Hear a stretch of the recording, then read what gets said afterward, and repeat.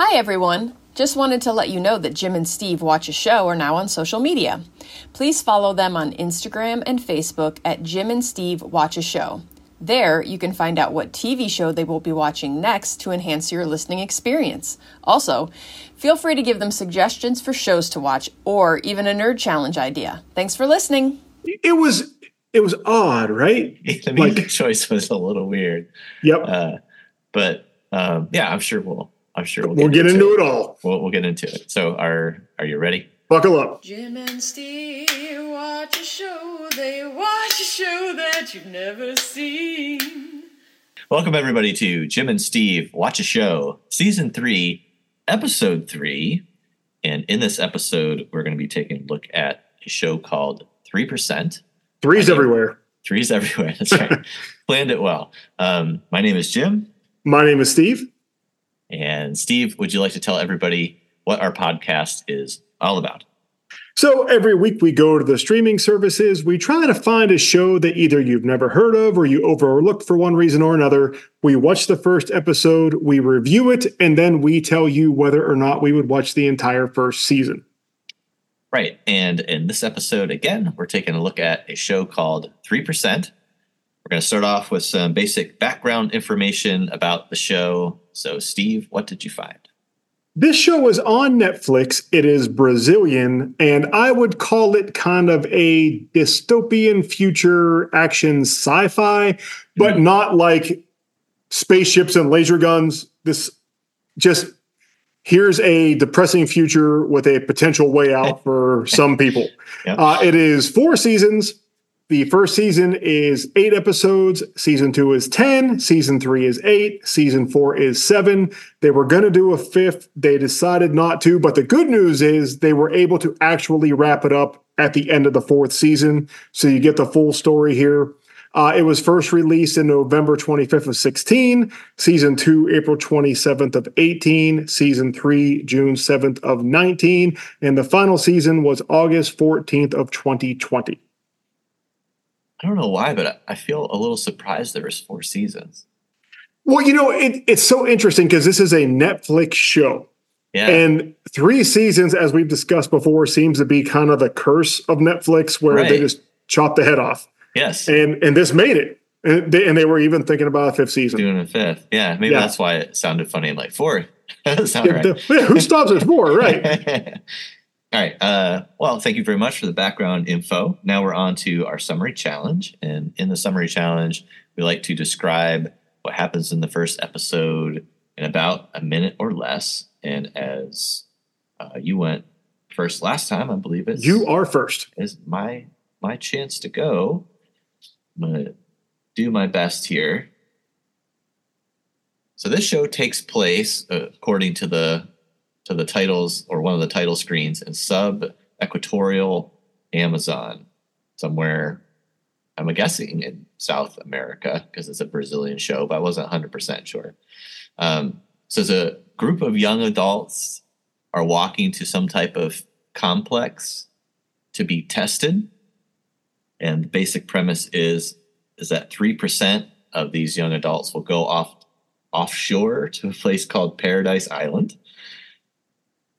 The episode centers around testing this group, and in the episode they go through 2 tests. One's an interview and the other one is a block building challenge. And that's kind of what happens to the young adults. On the other end, the people who are running what they call the process are getting concerned about how all of this is being run. I guess there's a resistance group that's popping up who supposedly has maybe some moles in the candidate pool. And they think they find out who the mole is. And then we find out who the mole is. And that's pretty much the episode. Very good. Very good. So I don't know how much extra I have to add to this, just maybe a little bit of flavor. Yeah. So I think this does take place in Brazil. It is the not too distant future. Things are bad. Everybody's poor. But they take what they consider to be the top 3% of all the young adults. So whenever you turn 20 years old, you go for this test. It starts with an interview, as you said. Then it was kind of a mental challenge where you had to build so many blocks in a minute. And if you didn't build enough, you were just out. If you built extra, hooray for you. So those are the 2 tests.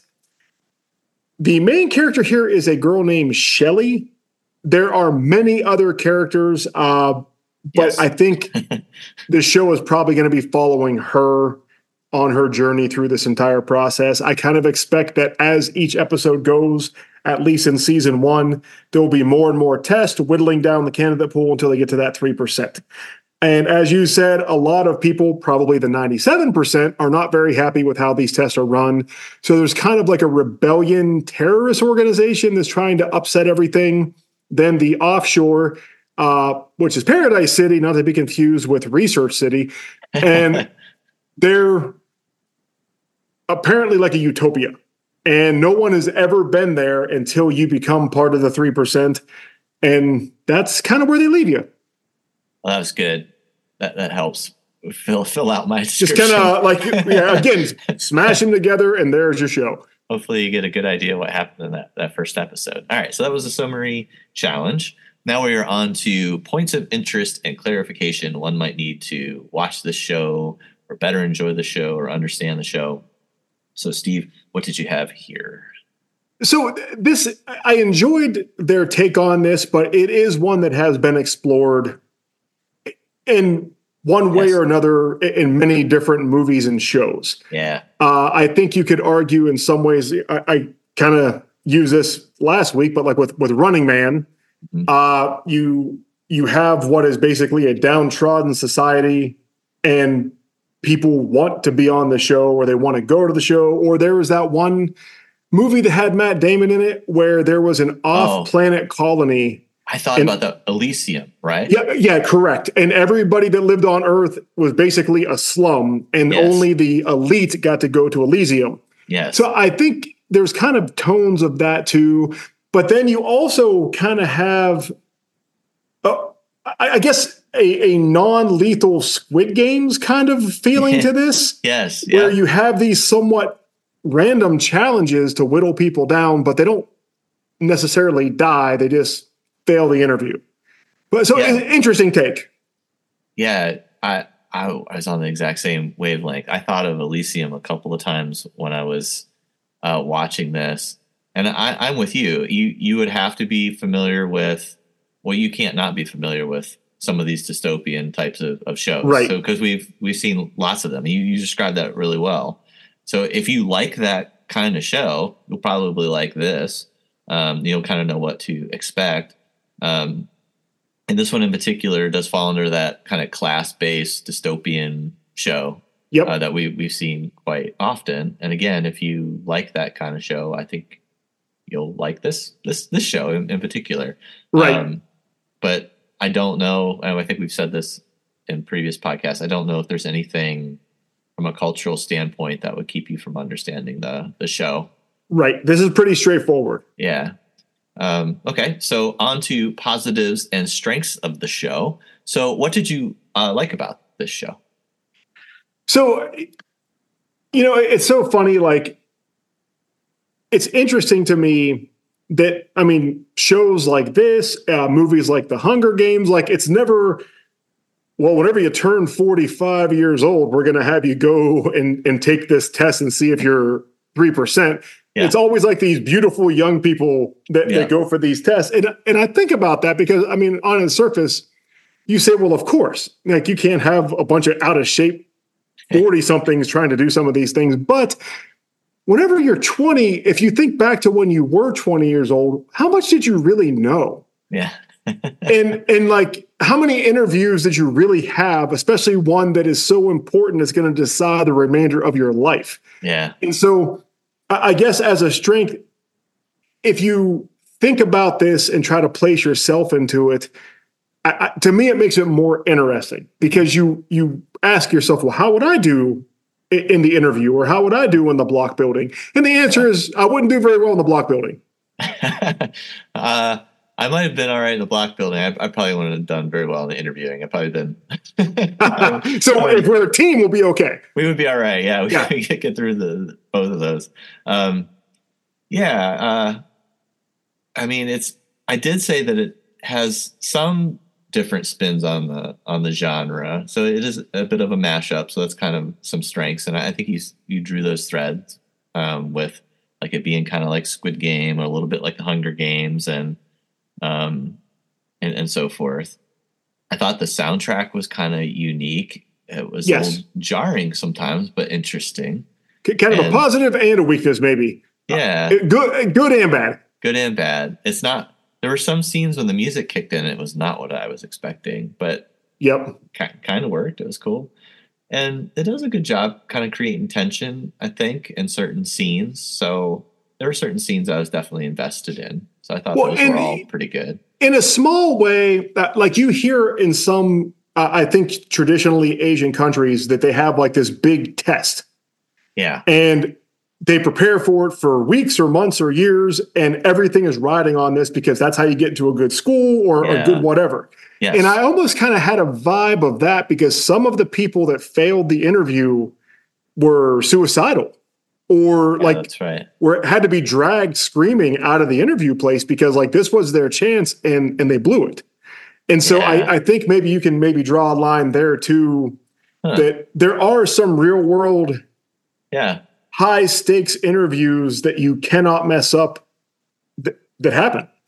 Yeah. I didn't really think about that, but it does really feel like a standardized test that you've prepped for, or like I guess the closest would be an academic placement test or something, right? Right. Where like it's all riding on this one day and you have to have the best day of your life. Yeah. So, it does, like I said, they do a good job. And that's probably why it feels tense now that I think back about it is, you can kind of imagine the pressure that people have when they have certain life experiences like that. Because if they fail, they're going back to a slum. And this is your only chance. Like if you blow it, you never are going to get ahead. That's right. And you're 20. And so you have the whole rest of your life to think about that. Now, as far as weaknesses or drawbacks, what did you have here? What did you not like about this show? So it's not really the show's fault, but I think that this can suffer from kind of cast bloat where you have so many characters, and I'm betting we're going to get even more as we get deeper into the show because you don't really get a big taste of the rebellion, I guess you'd call it. Yeah. So I suspect you're going to see more introduction of that, but you have all of these 20-somethings. You have the people running the test. You're going to have a rebellion over here. And it's just a lot of characters that you almost just say, hey, I remember that face from this other part, but name-wise, I don't know that you can ever put it all together. Yeah, and I always struggle with, that's a great point. I struggle with shows that are really big ensemble casts like that. And in some ways, it's kind of got that Lost thing going on where you have the people on the island and you have the others and you have the Dharma Initiative and you got all this stuff going on, right? And you're like, oh my gosh, it's hard to keep all that stuff straight. So I would definitely agree with that being a weakness potentially. I think for me, this felt really like well-worn territory. And I don't know if because I'm looking at it almost 10 years after it aired, maybe it was fresher then, but from a perspective now, it's like I don't see really anything new. Kind of a dime a dozen. Yeah, it's like I've seen this dystopian kind of young adult teen thing play out, and even as the first episode played out, I'm like, even the plot felt kind of familiar to me. Right. Like, and what I don't know, maybe that's unfair to show because it's older, but I felt like. I've seen this, and I've seen this a lot. Well, I guess it's like if you like pancakes, you go to a restaurant, you like pancakes, and you order them. Yeah. Well, I've had pancakes 20 times before. Yes. I know what they are. I know what to expect. But if you like them, you like them. Yeah. And if you don't, you won't. Yeah. So back to our earlier discussion, like if you like these, and I like your classification. It's like it's dystopian, but it's not like sci-fi or it's just dystopian, something bad. The Earth is worse. Yes. Yeah, it's bad. And there's so many movies that kind of have that tone anymore where it's like things are bad. There's like a way to get out of it. You got one shot. There's an elite class running things. And it's just, we've seen that. We've before. been there. Yeah. So I guess, yeah. But the only other thing that I had, and this is, I guess, maybe a personal pet peeve, the guy that runs the testing apparently self-drowns himself every day. I was going to say something about that. Do you know how hard it is to drown yourself? I didn't make any sense to me. I'm like, because I thought he had killed himself for real. Right. But somehow revives himself? Well, it was like he had the discipline to keep his head underwater without pushing himself down, just keeping his head underwater. Yeah. And then at the very last second, stood up. And then that poor girl just was like an interviewer. He's like, come with me. And then he almost drowns her, and she thanks him. Yeah, like, I don't know if I want a job where like daily almost drownings are part of it. It's really so bizarre. Out of nowhere. It's just out of nowhere. It was a really weird plot point.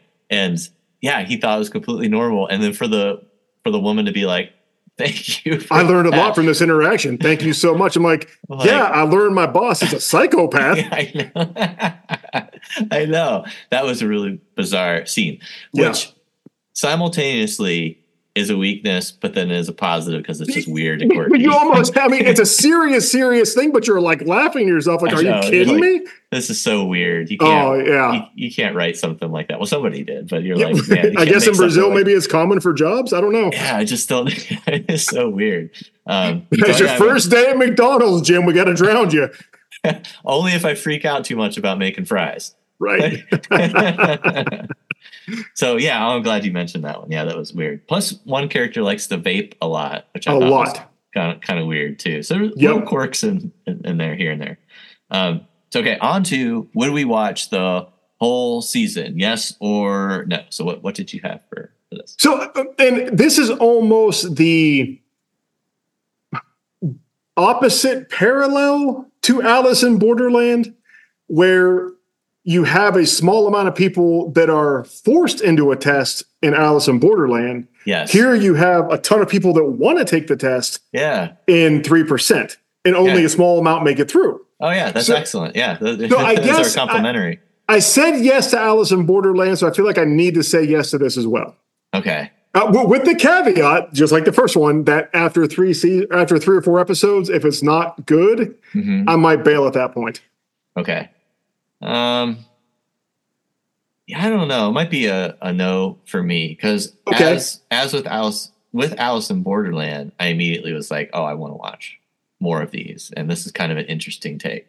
On this one, I watched it and I'm kind of like, yeah, I don't know what the offshore is. I'm not sure they care. What the offshore. Yeah, it's like, and like you said, if they pace it to the point where the entire season is a build up to the offshore and it's just centers around the politics of the test and stuff. I mean, I don't know if that's super interesting I think they kind of have to, because if you think the first season is 8 episodes, there's still a lot of people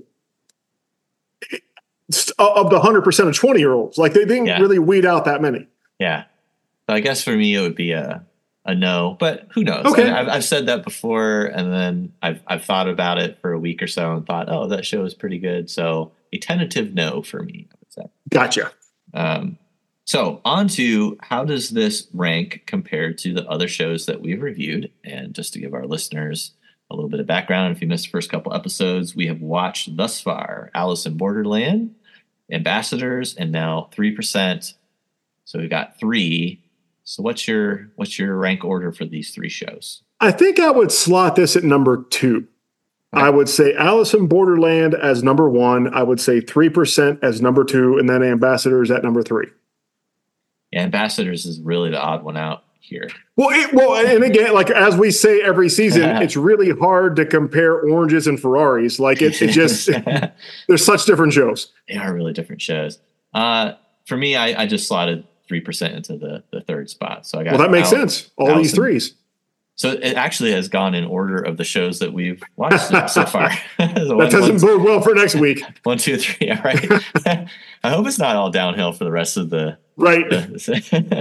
But you bumped yours up. So So we'll have some discussion about that later on the season. Maybe we'll actually come to an agreement on a number one this time. Absolutely. I think we will. Okay, so that's our look at the 3%. I don't know if it's the 3% or just 3%. I think it's just 3%. Just 3%. It's like milk, but better. The in there. Extra milk. Extra milk.